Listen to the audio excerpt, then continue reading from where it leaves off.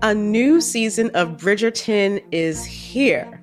And with it, a new season of Bridgerton, the official podcast. I'm your host, Gabby Collins, and this season, we are bringing fans even deeper into the ton. Watch season 3 of the Shondaland series on Netflix. Then fall in love all over again by listening to Bridgerton, the official podcast, on the iHeartRadio app, Apple Podcasts, or wherever you get your podcasts.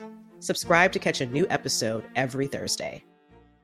I'm Diosa. And I'm Mala. We're the creators of Locatora Radio, a radiophonic novela, which is a fancy way of saying a podcast. Welcome to Locatora Radio Season 9. Love at First Listen. This season, we're falling in love with podcasting all over again. With new segments, correspondence, and a new sound. Listen to Locatora Radio as part of the My Cultura Podcast Network. Available on the iHeartRadio app, Apple Podcasts, or wherever you get your podcasts. Hey, everybody. I don't know if you've heard, but we have a book coming out.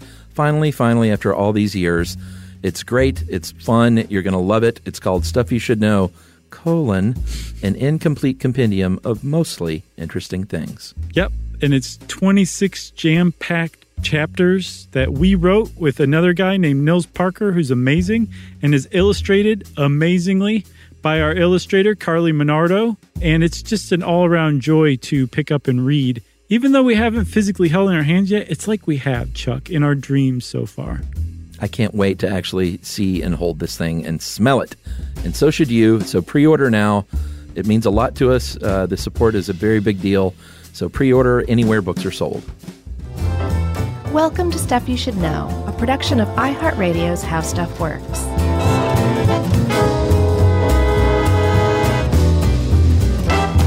Hey, and welcome to the podcast. I'm Josh Clark. There's Charles Chizzy Chuck Bryant, and this is Stuff You Should Know. Yeah, that's all I got to say. I think this is super interesting, this anti-diet movement episode. Mm-hmm. I do too. I'd heard a little bit about it. Every once in a while we'll say something and one of our listeners will write in and be like, hey, you guys shouldn't be saying that, or you guys shouldn't be talking about, trying to lose weight or something because it shames other people indirectly. And like, you should check out the anti-dieting movement. So all of you people who've ever written in with the suggestion for that, this one's for you because I believe all of you are the ones who brought that to my awareness. Yeah, so the anti-diet movement is a response to. There's a lot of pieces to it, and we're gonna go over all of them. But it's a response to diet culture in the world, especially in the United States, and a response that basically says we don't think diet culture is healthy, literally healthy for your physical health, right, and also not healthy for your mental health and for the well-being of an individual. We don't think diets work. We think we have proof and studies that show diets don't work. Mm-hmm. And we think that there's a better way, which is to accept food as something that is to be enjoyed and accept your body. And there's a lot more to it than that, but that's sort of the broadest stroke. And society goes, what? I tell you, man, it's when you look at how we are I don't want to, maybe brainwashed is too strong of a word. No. But how humans and Americans are brainwashed into thinking there is only one way to live, and only one way to live that way. Right. It's pretty interesting and hard to undo. And we're all of us, every single one of us in America, and I would guess in most of the West as well, are subject to kind of this two-pronged attack about weight. One is the idea that you just don't look as good when you're overweight. And then two, the idea that you're not as healthy when you're overweight. And this anti-dieting movement rejects both of those. Yeah. So their whole thing is, and it's worth kind of restating here because it's tough to wrap your head around because of the way that we've all been brought up for so long, that the anti-dieting movement isn't like, no, all you have to do is cut meat out and you're fine. You can do everything else. There's nothing like that. It's not only don't diet, it's throw away your dieting books, stop following dieting blogs, reject the standard of beauty at like this small kind of vaguely underweight standard that we have in the West, and stop listening to people, including your own inner voice that makes you feel ashamed when you crave or eat certain foods, that all foods are on the table. There's no such thing as bad foods, and you can just stop thinking about weight and food. Those two things can be decoupled for the rest of your life. You're free, basically, is what they're saying. You're free. Go fly, little bird. Go live your life. Stop thinking about being overweight.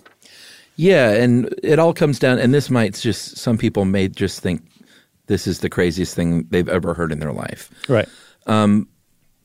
But what they're saying is something called, you should embrace something called intuitive eating. Mm-hmm. And this came around sometime in the 90s. There was a book written by Evelyn Tribole and Elyse Resch called Intuitive Eating, a revolutionary program that works. And this was in 1998.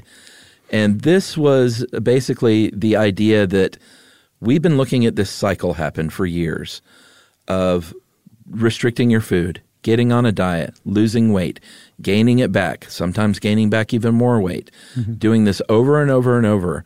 It's not working. It's not good for people. It's not effective.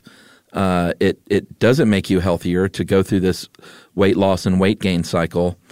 And you need to stop listening to these external controls, whether it's the media or your parents or your spouse or partner or yourself, and you need to start listening to your body and eating what your body says to eat. And here's the important part: stop eating when your body says it's full.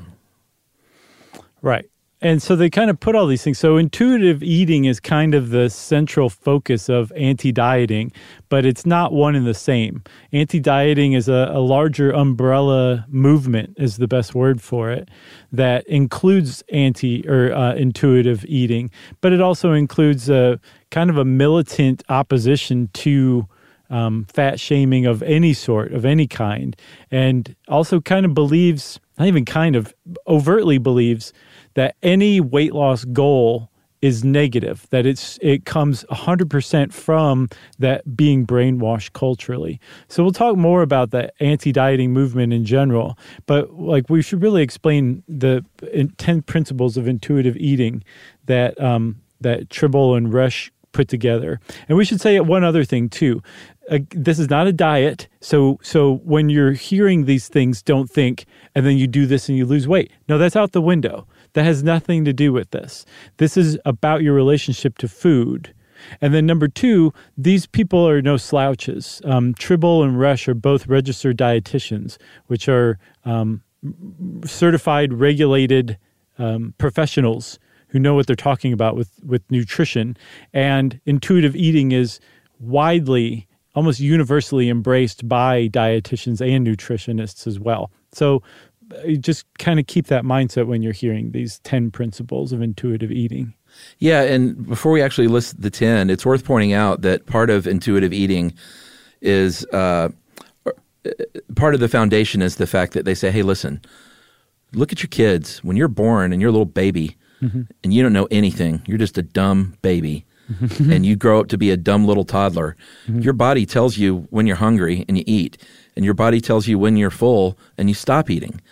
And I see that with my 5-year-old. I'm not hungry anymore. All right, stop eating. And it's that easy. And the argument for intuitive eating is that, and partially the anti-diet movement, is somewhere along the way we lose that as adults or as teenagers even.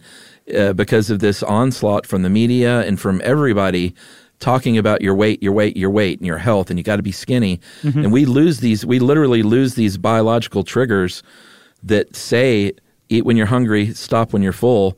Those just go away. And the idea is to kind of retrain your mind and body to get back to that state you were when you were a dumb baby. Right. Yeah, because I don't even know if it goes away. We're just trained by diet culture to ignore them.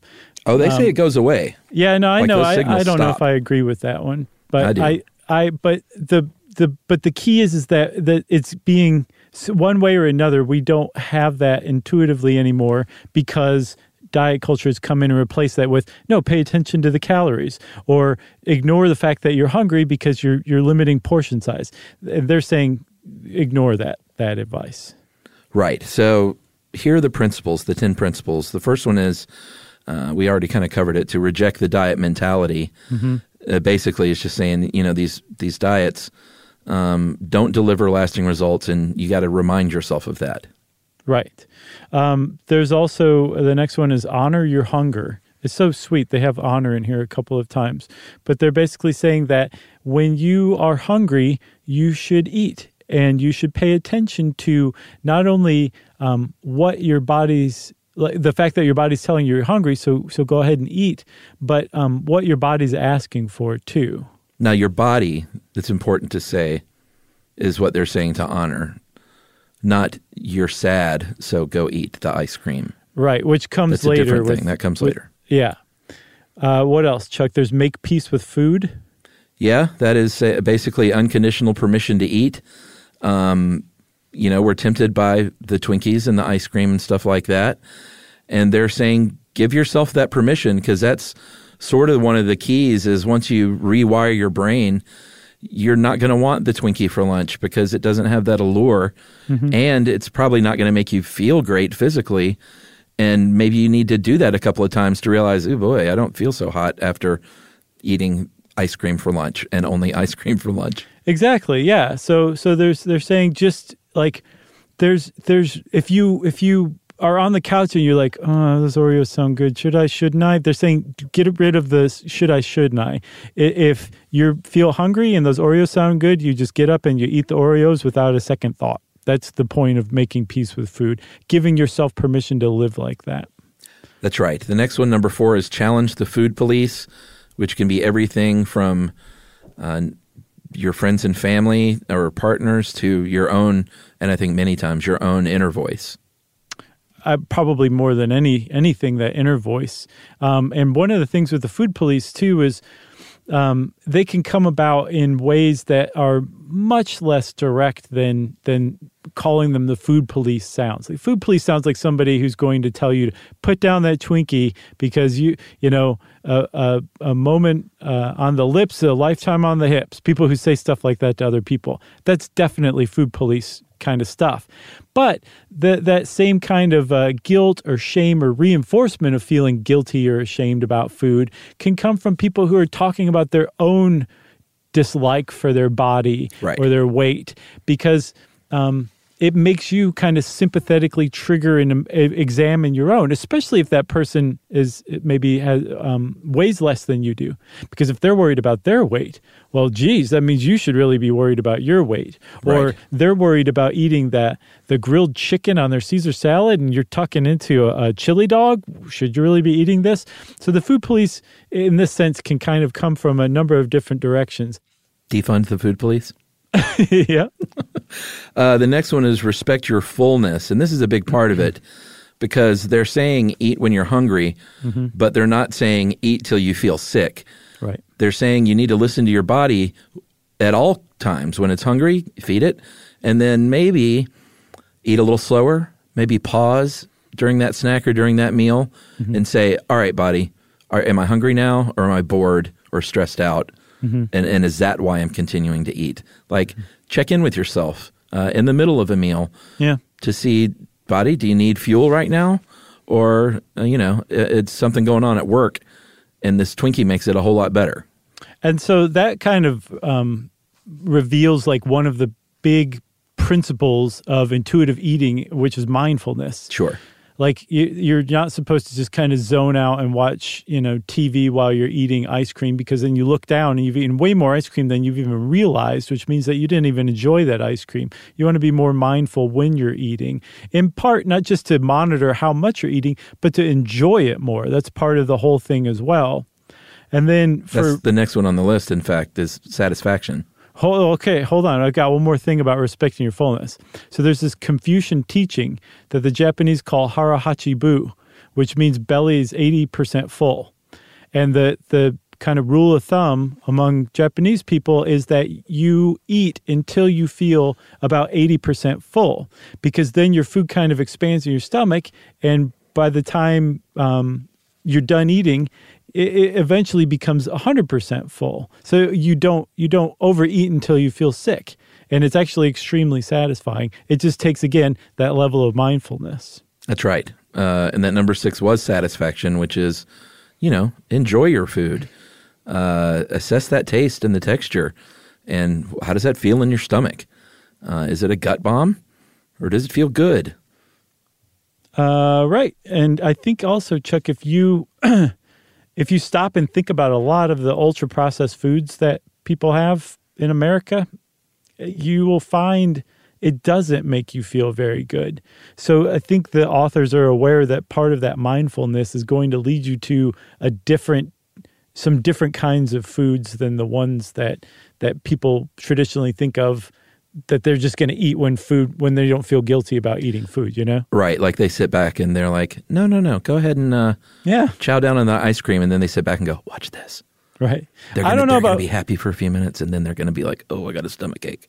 I think ice cream is exempted from that. I know. I keep talking about ice cream. Ice cream's fine. It's the best thing in the world. I'll leave ice cream alone. But I think, there's been plenty of stuff that I've eaten where I realized later that it's not actually good. It doesn't actually taste good. Yeah. It's not actually satisfying. It actually makes me feel kind of bad. And then the icing on the cake of Ooh, I love icing on cake. Disappointment. Yeah.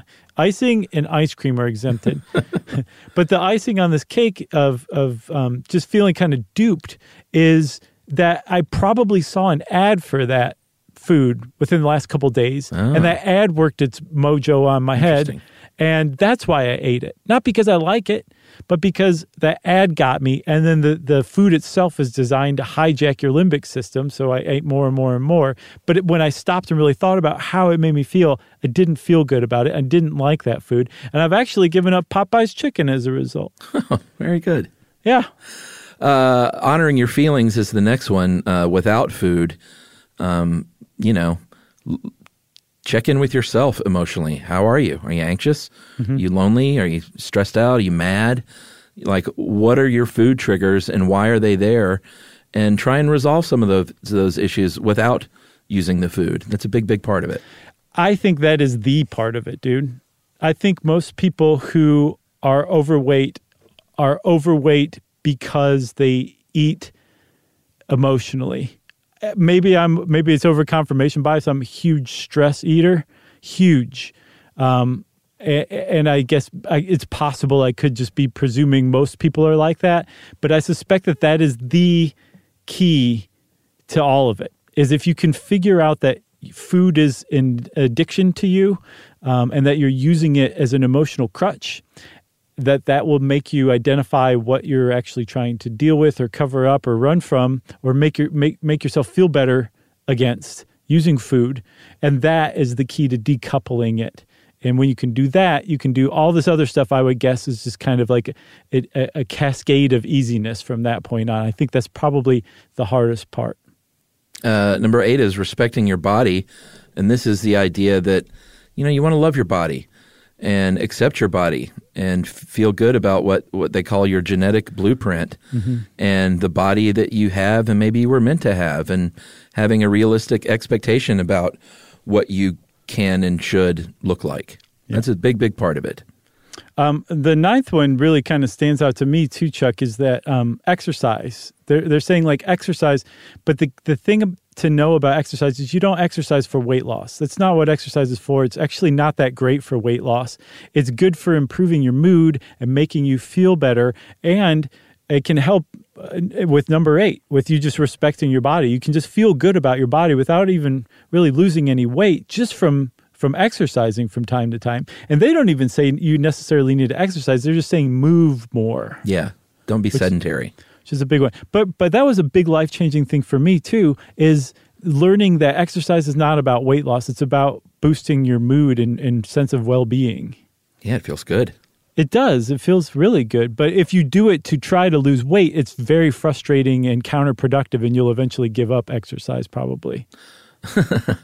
And then the last one, honor your health with gentle nutrition. And this is the idea that you're making food choices that you like the taste of, but also honor the health aspect. Sure, you might want to have some cookies and chips from time to time, but focusing on those, non-processed foods that also do taste good, that's sort of the route that they suggest you go. Right. So that's intuitive eating. Although if you go back to number 3, technically number 10 could be canceled out. Like if you're just like, no, I really hate asparagus. I hate vegetables. I love Oreos. I'm just going to eat Oreos. They're like, okay, that's fine. As long as you're not feeling guilt about it, as long as you love your body, as long as, you're listening to yourself and the cues your body is telling you, whatever. That's just part of it. It's go to town. Just love food and love yourself is kind of the message, which is a pretty good message that I think a lot of people want to hear. I think so. You want to take a break and then talk about the idea that this is rooted in science? Yeah. Okay, we're going to do that eventually, everybody. We'll be right back. Learning stuff with Joshua and Charles. Stuff you should know. A new season of Bridgerton is here. And with it, a new season of Bridgerton, the official podcast. I'm your host, Gabrielle Collins, and this season, we are bringing fans even deeper into the ton. Colin Bridgerton has returned from his travels abroad. Is betrothal written in the stars for the eligible bachelor? Meanwhile, the ton is reverberating with speculation of who holds Lady Whistledown's pen. We're discussing it all. I sit down with Nicola Coughlan, Luke Newton, Shonda Rhimes, and more to offer an exclusive peek behind the scenes of each episode of the new season. Watch season 3 of the Shondaland series on Netflix. Then, fall in love all over again by listening to Bridgerton, the official podcast, on the iHeartRadio app, Apple Podcasts, or wherever you get your podcasts. Subscribe to catch a new episode every Thursday.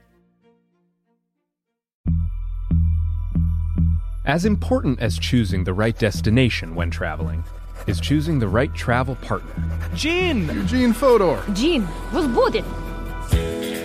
Much of the joy you will find on the road comes from the person you share it with.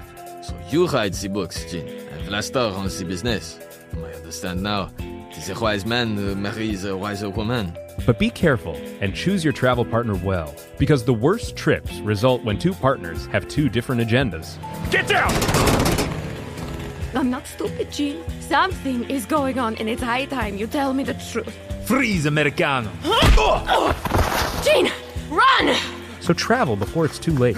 Your money will return, your time won't, and we're all too quickly approaching that final destination. Listen to Fodor's Guide to Espionage on the iHeartRadio app, Apple Podcasts, or wherever you get your podcasts. Stuxnet. Who? Stuxnet. Say Omer. Stuxnet. I don't know what that You know it's Stuxnet. Is that in this? Stuxnet. Stuxnet. It's a great name. You gotta quit saying Stuxnet. That's the name of it. I know. It's a great name. All right. Stuxnet with an X. All right. So intuitive eating, this has been, sort of a new way of thinking that's come about over the last probably 10 or 15 years, maybe a little bit more. But it seems like it's really gained steam in the last 10 or 15. And the idea is that there are all these buzzwords that we are sort of ingrained in us: dieting, losing weight, getting healthy. They've changed that changing from diet to things like getting healthy, or it's a lifestyle change. Mm-hmm. And they're trying to avoid some of those earlier buzzwords. But if you're an anti-diet proponent, you're saying, you know what, this is all the same stuff. Just because you call it a lifestyle now and you're talking about getting healthy rather than losing weight or going on a diet, it's the same size. It's just in different clothing. Yeah, it's here's the standard, and everyone needs to reach it no matter what. And that really flies in the face of this idea that seems to be one of the tenets of intuitive eating and definitely of the anti-diet movement, which is that every person has their own different, basically genetic weight set point, and that is what your body's going to stay at no matter what. And if you try to contravene that set point, you might be successful for a little bit, but probably the vast majority of people are going to suffer a relapse, I guess. And they'll gain that weight back over time. Give them enough time, they'll gain that weight back. And then the problem is they might even gain even more. And so there are some diets out there that have been demonstrably shown to work, like Weight Watchers, now called WW, like Jenny Craig, now called Jenny Craig still. JC. Although I didn't know it was Australian, so I guess it should be Jeannie Craig. How was that? That was great. I don't think it was great. I thought all of a sudden I was talking to Russell Crowe. Right? So those have been shown to work. The problem is this, that you are signing up for a lifetime of paying attention to what you eat. Like, that's how it works. Like, it'll work, but you have to keep it up for literally the rest of your life if you want to keep that weight off. So, and then other diets just don't work at all, or they'll work temporarily, but then you just go right back and then you gain some weight. And they seem to have figured out, at least according to intuitive eating dietitians and anti-dieting movement proponents, that there seems to be some biological response by the body to dieting, and it's almost this comedy of errors that just makes everything even worse when you try to diet.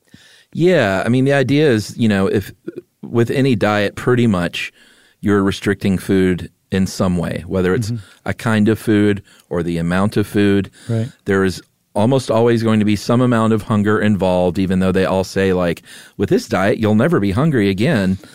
They all say that, but that's sort of the idea with any diet is you're restricting yourself. And anti-diet proponents say, you know what, when that happens, your body is wired to want to eat and survive. And when you're consuming less food energy, that's going to create that energy deficit, and that's when you're going to be burning those fat stores, and that is how you lose weight.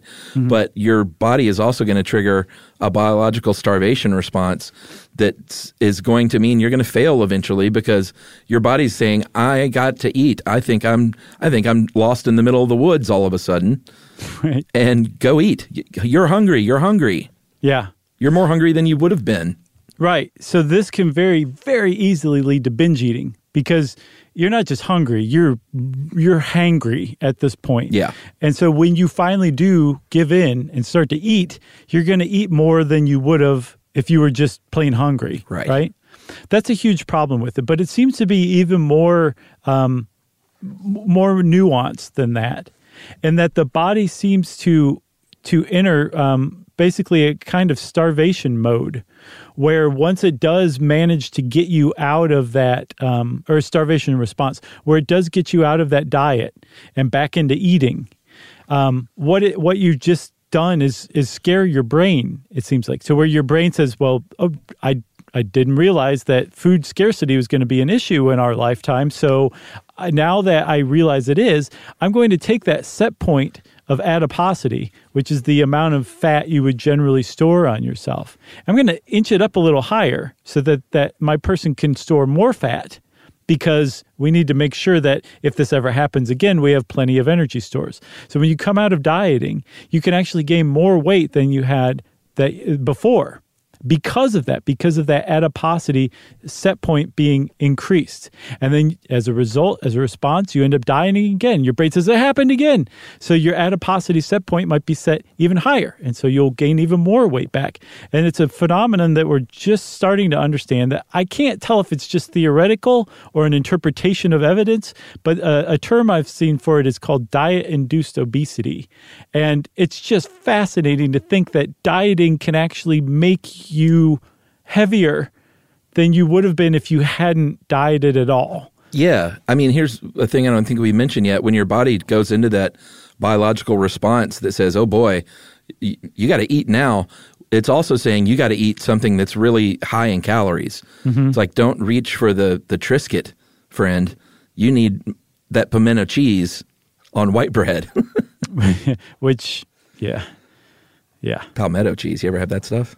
I've got some in my fridge right now, buddy. Man, that's the best. It's hard to go back to anything else, to be honest. I didn't even know there was anything else anymore. Although it's really good. There's a listener who makes Queen Charlotte pimento cheese out of Charlotte, North Carolina. Is it good? I believe it's Queen Charlotte. It's extremely good, yes. It's like high-end pimento cheese, but it's not like snooty pimento cheese. It's like really, really good pimento cheese. Do you get the palmetto? Do you get the jalapeno or bacon, or just the plain? Just the jalapeno. Oh, okay. Yeah, I've not had the bacon. I'm trying not to eat pig. Yeah. Not for any health reasons, but just because they're supposed to be really smart. Yeah, I mean, I don't get the bacon because Emily doesn't eat it, and I just get the plain. I don't get the jalapeno either because I don't love super hot things, although I know it's not that hot. It's becoming really apparent that Emily and I are basically one and the same person. I have drawn up divorce papers for that reason. That's it. From her or me? We can't get divorced. Okay. All right, good. So what were we talking about? Oh, yeah. So your body wants even like high calorie foods to pack that weight back on. And it's going to pack on more than last time because you've scared it into thinking that it's going to possibly run into food scarcity again. So that's what you're doing, is you're basically forcing your body into a starvation mode to lose weight, but your body responds by saying like, I'm 2 steps ahead of you. You're not going to win this game. And then you're eventually going to keep gaining more and more weight back and dieting more and more. And here's the other big part of it too, Chuck, is that you're going to end up on this disappointing treadmill where you've wasted all this time and energy and emotion into something that's just going to frustrate you. And the anti-dieting people just say, stop. Well, which could trigger what leads you to eat to begin with, which is stress and anxiety about your weight. Right. And then there are people like Christy Harrison, author, she's a podcaster of Food Psych and author of Anti-Diet, Reclaim Your Time, Money, Well-Being, and Happiness Through Intuitive Eating. She's also a registered dietitian, so she knows what she's talking about too. Yeah, so she says, you know what, this your nutrition, your physical activity, smoking, alcohol, any kind of behavioral health determinant is just about 30% of your overall health anyway. Mm-hmm. And, you know, people hang everything on this like that, like an ideal weight means I'm healthy. And of course, we think people should quit smoking. I'm not saying, hey, go out and smoke anyway. But there are people that say all of this stuff combined is only about 30% of your health. And I'm sure your genetics have a lot to do with it. Somebody's anxiety and stress level may be so high that they have, you know, a steel cable running through their body at all times. And they may be thin, but they may drop dead from that heart attack in their 40s because they're not addressing other factors in their life other than food. Right. And it's kind of rich, too, for the diet culture to be like, well, what about health? What about health? Because there's some pretty unhealthy diets out there. I ran across a few that have come and gone over the years, and then sometimes are revived. Have you heard of the Sleeping Beauty diet? What's that? You take a nap every time you're hungry?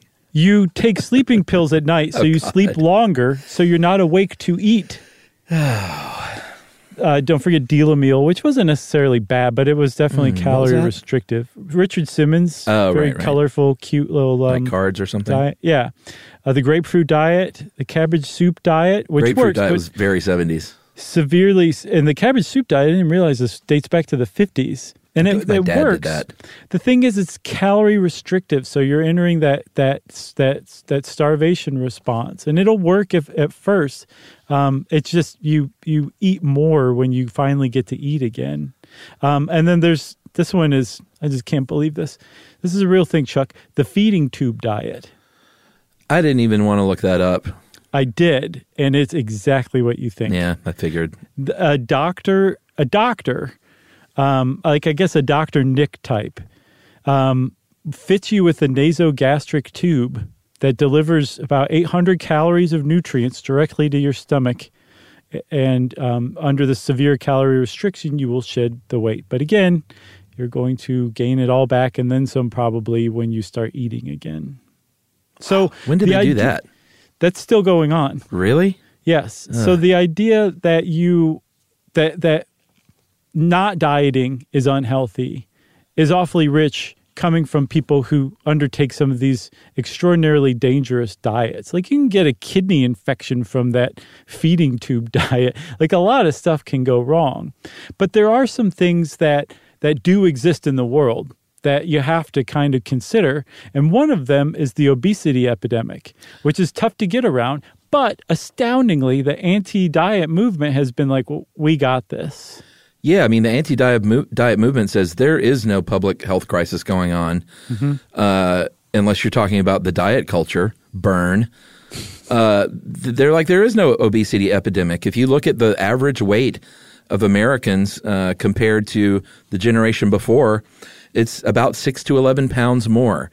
And maybe what this has done, if you look at the BMI scale, which basically says there are 3 types of people, or I guess 4, underweight, normal, overweight, and obese, that 6 to 11 pounds, which amounts to 10 extra calories a day over time, that might nudge you into a different category from overweight to obese or from normal to overweight. But BMI and mortality are just, and this is what they're saying, is that's causation. Like we think we have evidence that shows that being obese and having a higher BMI doesn't mean you're going to die sooner. That's astoundingly contrary to common sense, it seems like, or at least the common perception of the link between being overweight and being dead, basically. Yeah. And apparently the holy text of anti-dieting seems to revolve around this 2006 study by a law professor named Campos. I don't know what Campos' first name, but Campos did a survey of the medical literature and tried to find the correlations between BMI and mortality, and seemed to find that there actually is a correlation, but it's not where you'd think. That people who are in the overweight range or the low range of obesity apparently don't seem to have much more of a risk factor than anybody who's in the normal weight range as far as mortality goes. You have to get into the far side of obesity and then the far side of underweight to get to where you're actually at risk of dying. So that's super contrary to what most people think. And again, like this is a 2006 study by a law professor who did a survey of the literature on nutrition and weight, and so you can take that as you will. But at the same time, if it is correct, it's still, to me, I don't think it discounts everything, because if people have gained 6 to 11 pounds on average compared to just a generation before, that's not terribly much. I mean, it seems like a lot depending on how, I guess, inculcated into the diet culture you are, but it seems like that's taking a snapshot of something that we're still in the process of. And then just saying, don't worry about it because it's just this much. Not, well, how much more is it going to be? And is there danger if we reach that point? If everybody ends up like the humans in WALL-E, you know? And it's kind of akin to saying like, well, it's just the living room that's on fire right now. There's the whole rest of the house is not on fire. Stop your moral panic about house fires. It's very similar to that. So I'm not saying that it's wrong, and I'm not saying that it doesn't help the anti-diet movement's ideas, but I think that just to say like, bam, case closed is a little glib. You're being glib, Matt. What's that from? We say that in our house a lot. That was when Tom Cruise and Matt Lauer interviewed Tom Cruise about Scientology. You're being glib, Matt. That is about as Tom Cruise a thing to say as anyone's ever said. And look what happened to Matt Lauer. Yeah. He got cruised. You want to take a break? Oh my gosh, have we not taken a second break yet? No, let's take a break and we'll come back and talk about the big elephant in the room right after this. Learning stuff with Joshua and Charles. Stuff you should know. A new season of Bridgerton is here. And with it, a new season of Bridgerton, the official podcast. I'm your host, Gabrielle Collins, and this season, we are bringing fans even deeper into the ton.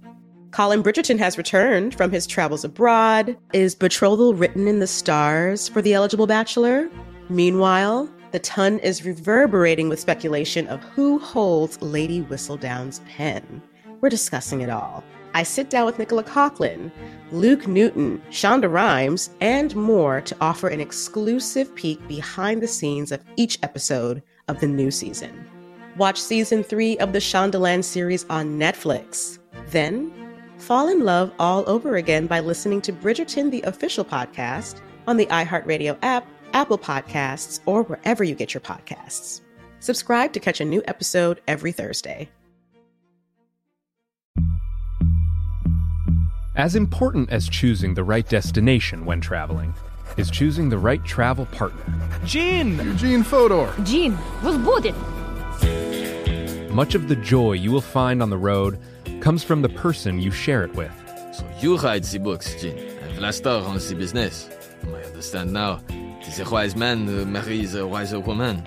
But be careful and choose your travel partner well, because the worst trips result when two partners have two different agendas. Get down! I'm not stupid, Gene. Something is going on, and it's high time you tell me the truth. Freeze, Americano. Gene, run! So travel before it's too late. Your money will return, your time won't, and we're all too quickly approaching that final destination. Listen to Fodor's Guide to Espionage on the iHeartRadio app, Apple Podcasts, or wherever you get your podcasts. Stuxnet. Who? Stuxnet. Say it one more time. Stuxnet. I don't know what that You is. know it's Stuxnet. Is that in this? Stuxnet. Stuxnet. It's a great name. You gotta quit saying Stuxnet. That's the name of it. I know. It's a great name. All right. Stuxnet with an X. So the elephant in the room is nutrition.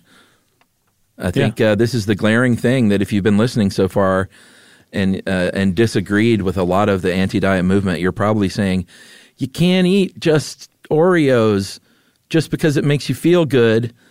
You got to have nutrition. The body needs nutrition. And here's the thing. The body does need nutrition, but the anti-diet movement says just unwire your brain on this moral judgment on food. And if you get to intuitive eating, what we're saying is listen to your body. And if you eat these just Oreos for lunch, you're going to feel like garbage later on. Right. And if you're listening to your body is going to tell you that it wants nutrition and it wants good vegetables and it wants whole foods.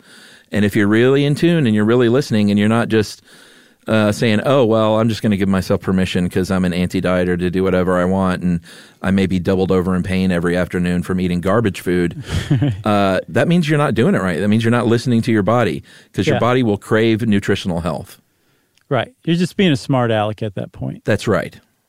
So that's kind of like the big thing among registered dietitians and nutritionists that basically says like, we're in favor of anti-dieting and we're definitely in favor of people being body positive. There's something called Healthy at Every Size that was founded by Dr. Bacon, of all people. Isn't it healthy at any weight or is it any size? Any size. Oh, okay. Yeah, size. Health at Every Size. Health at Every Size, right. Linda Bacon back in 2010. And so most dietitians and nutritionists are like, of course, we're all very much in favor of that. But like nutrition is important. And I'm sure there's some people out there that are like, yeah, you would say that. You're a nutritionist. But it is, I just think that there's no getting around the idea that you need healthy whole foods. I think the problem is the anti-diet movement says that sounds awfully close to there's such things as good foods and there's such things as bad foods. Right. And we reject that outright. Yeah. And the nutritionists are saying, no, there really is such things as foods that are better for you and your body and are going to make you feel better when you eat them than other foods. So technically, sure, there is such a thing as good and bad foods in that sense, but not shame. It's just this is going to provide more benefits for you than this. Yeah, and there is a real danger to, and the people that are, I guess you would say, against the anti-diet movement say like, listen, we can't let this thing, we're all for body positivity, but we can't let it go so far in the other direction that you're diet shaming and you're saying, you shouldn't eat, like you were saying, you shouldn't seek out nutritional foods. Like don't let the pendulum swing so far in the other direction that you're brainwashing people into thinking that they can just eat garbage all the time and be healthy. I don't get the impression that that is super prevalent among anti-diet movement people. I don't think it is. I think it's more that it seems to be targeting any kind of weight loss. And that seems to be a division in the anti-diet movement itself. Right. To where if you want to lose weight, or even if you don't say you want to lose weight, but it's evident that you did, there's a model named Ashley Graham who was a full-figured Sports Illustrated cover model a couple of years back, and she lost a few pounds, but is still definitely plus size and full figured and proud of it. But she faced a huge backlash as a result of that, where people were like, "I'm not a fan of yours anymore because you lost weight and you've betrayed us all." So there's this division between, well, no, I feel better when I shed a couple of pounds, and I have no problem with wanting to shed a couple of pounds. And the other side is like, you can't even think that way. That's diet culture brainwashing you. And we reject that, and we reject you basically too. And so it's just the internet's been injected into it, which is the problem, is what it seems like. Right, because people should be able to make their own decisions on their own bodies and how they feel it best suits them, without being piled on the internet and on either side. And I get too also that people are like, well, no, that like when you talk about that stuff, it makes me feel shame. It triggers my shame. But the problem is like you can't control other people. You can only control yourself and your response to other people. And forcing other people to behave in a way that makes life easier for you is not how things work. Like, you have to just focus on yourself and your own response and your own positivity so that it is strong enough and robust enough that it can withstand hearing other people talk about how they wish they could lose some weight and being like, you know what? I don't anymore. I'm truly body positive. I truly love my body. That would be the true body positivity that people are trying to achieve there. And it would solve the problem of infighting among people who agree on almost everything else, you know? Yeah, and it's so hardwired. It's really hard to undo. It takes a lot of work. There was a study in 2017 of intuitive eating among retired female athletes, and they said they felt very liberated. And when they made that shift to food freedom, for lack of a better term, but they said it, quote, necessitated an effortful process of recalibration, during which athletes had to relearn and reinterpret their body's physiological signals of hunger and satiety. So, like I was saying earlier, how you lose these signals from when you were a baby. A lot of work has to go into relearning those signals. And these are from these female athletes and this isn't necessarily the same thing, but there's a big movement now among former NFL players to get their health back into shape. Mm-hmm. And there's a long list of these men who have come out saying the NFL kills you. The weight that you have to keep on, the amount of food that you have to eat to be an offensive or defensive lineman. Mm-hmm. And the before and after pictures of some of these guys that were 6'4", 320 on the offensive line that are now 6'4", 225. Wow. It's unbelievable. And they're just I've never felt better in my life. Huh. And I can walk around now and I don't feel like I'm, carrying a sled behind me. Right. Because the NFL is just nah, man, you gotta weigh 325 pounds if you want to be on the line. Yeah, and then I think also the opposite way is for people who are in sports and have to be severely calorie restricted. You're basically taught to have an eating disorder, right, that you have to unlearn when you stop playing sports too. So it kind of goes both ways. I think the key here is for everybody, for athletes, for everyday people, for people who are overweight, underweight, the cross that all of us are bearing, if you'll allow me to get a little religious in my metaphors here, is that we all have to stop being so obsessed with food and how we look and our weight. And it's just, almost all of us are on the same road together. And it's good to remember that we're on it together, traveling together. Let's stop squabbling with one another. I definitely honor my hunger. You got anything else? I got nothing else. Okay. Thank you for listening, everybody. We hope this helped. We hope it didn't set anybody off. If it did, email us. Let us know. We apologize in advance. That was definitely not our intent. And since we said that, it's time for listener mail. I'm going to call this Axe Murder and Family, or Axe Murdered Family. Hey, you guys are the best. I stumbled upon your Matcha That Ain't Just Tea podcast a few weeks ago, and have been down a Stuff You Should Know rabbit hole ever since. Well, welcome to the show, Jenny. Yeah, welcome. Love hearing about new listeners, right? Mm-hmm. Most recently, I've been really into your shows about axe murderers. They're fascinating. And get this, I've discovered that members of my own family were killed by an axe murderer or two in the 1800s. Wow. There's a whole book about it titled Murder Along the Musconetcong. Murder Along the Musconetcong. I thought there was more. Yeah. They're called the infamous Changewater Massacres of 1843. The Kastner family, which is my family line, was sleeping one night when two men who were attempting to rob them came in and murdered the mother, uncle, and 2-year-old sister with axes. They had lured the father outside, killed him, and threw him in a ditch right before that. What's amazing is that there were two survivors, little JP and his older brother Victor, who were asleep on a cot behind the doorway. The murderers had no clue the boys were there, and they were left unharmed and slept through the whole thing at 6 and 10 years old. Wow. What's interesting is that I'm not sure if the two men convicted were killers. Were the killers. More than 2 other men were originally arrested, so it's kind of sketchy. You guys should check it out. Thanks for all you do. You're a comfort, especially during this strange season. That is from Jenny Farnan. Thanks, Jenny. That's awesome. Or probably just Farnan. I like Farnan, the destroyer, the matcha drinker. Thanks, Jenny. We appreciate you listening. Can you imagine those 2 boys, 6 and 10, being like, "Hey, who's up for pancake?" when they wake up? Is it too soon? It's an 1834 murder, Chuck. And the other one says, "No, I'd rather have waffle."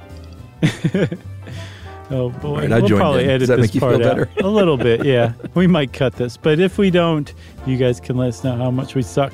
Write to us via email at stuffpodcast@iheartradio.com. Stuff You Should Know is a production of iHeartRadio's How Stuff Works. For more podcasts from iHeartRadio, visit the iHeartRadio app, Apple Podcasts, or wherever you listen to your favorite shows.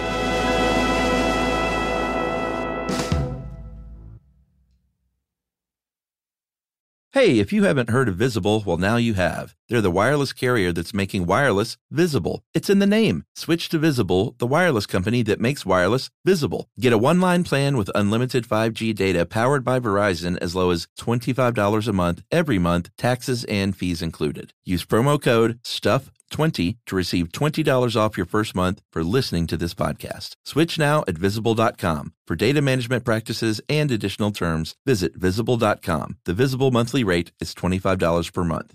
Fill the grill and fire up the party. Get the Weber Sear Wood Pellet Grill. Smoke, roast, and sear on the same grill. Go from low and slow on smoke boost mode at 180 degrees all the way to high heat sear at 600 degrees. It's got a full grate sear zone so you can put more food on the flame and food will look as good as it tastes. This grill is hot in 15 minutes and cleanup is easy. You'll cook on 2 levels at the same time, so you can make enough for everyone. And you can add a heavy-duty rotisserie or rust-resistant griddle insert. So get fired up for your new Weber Searwood Pellet Grill.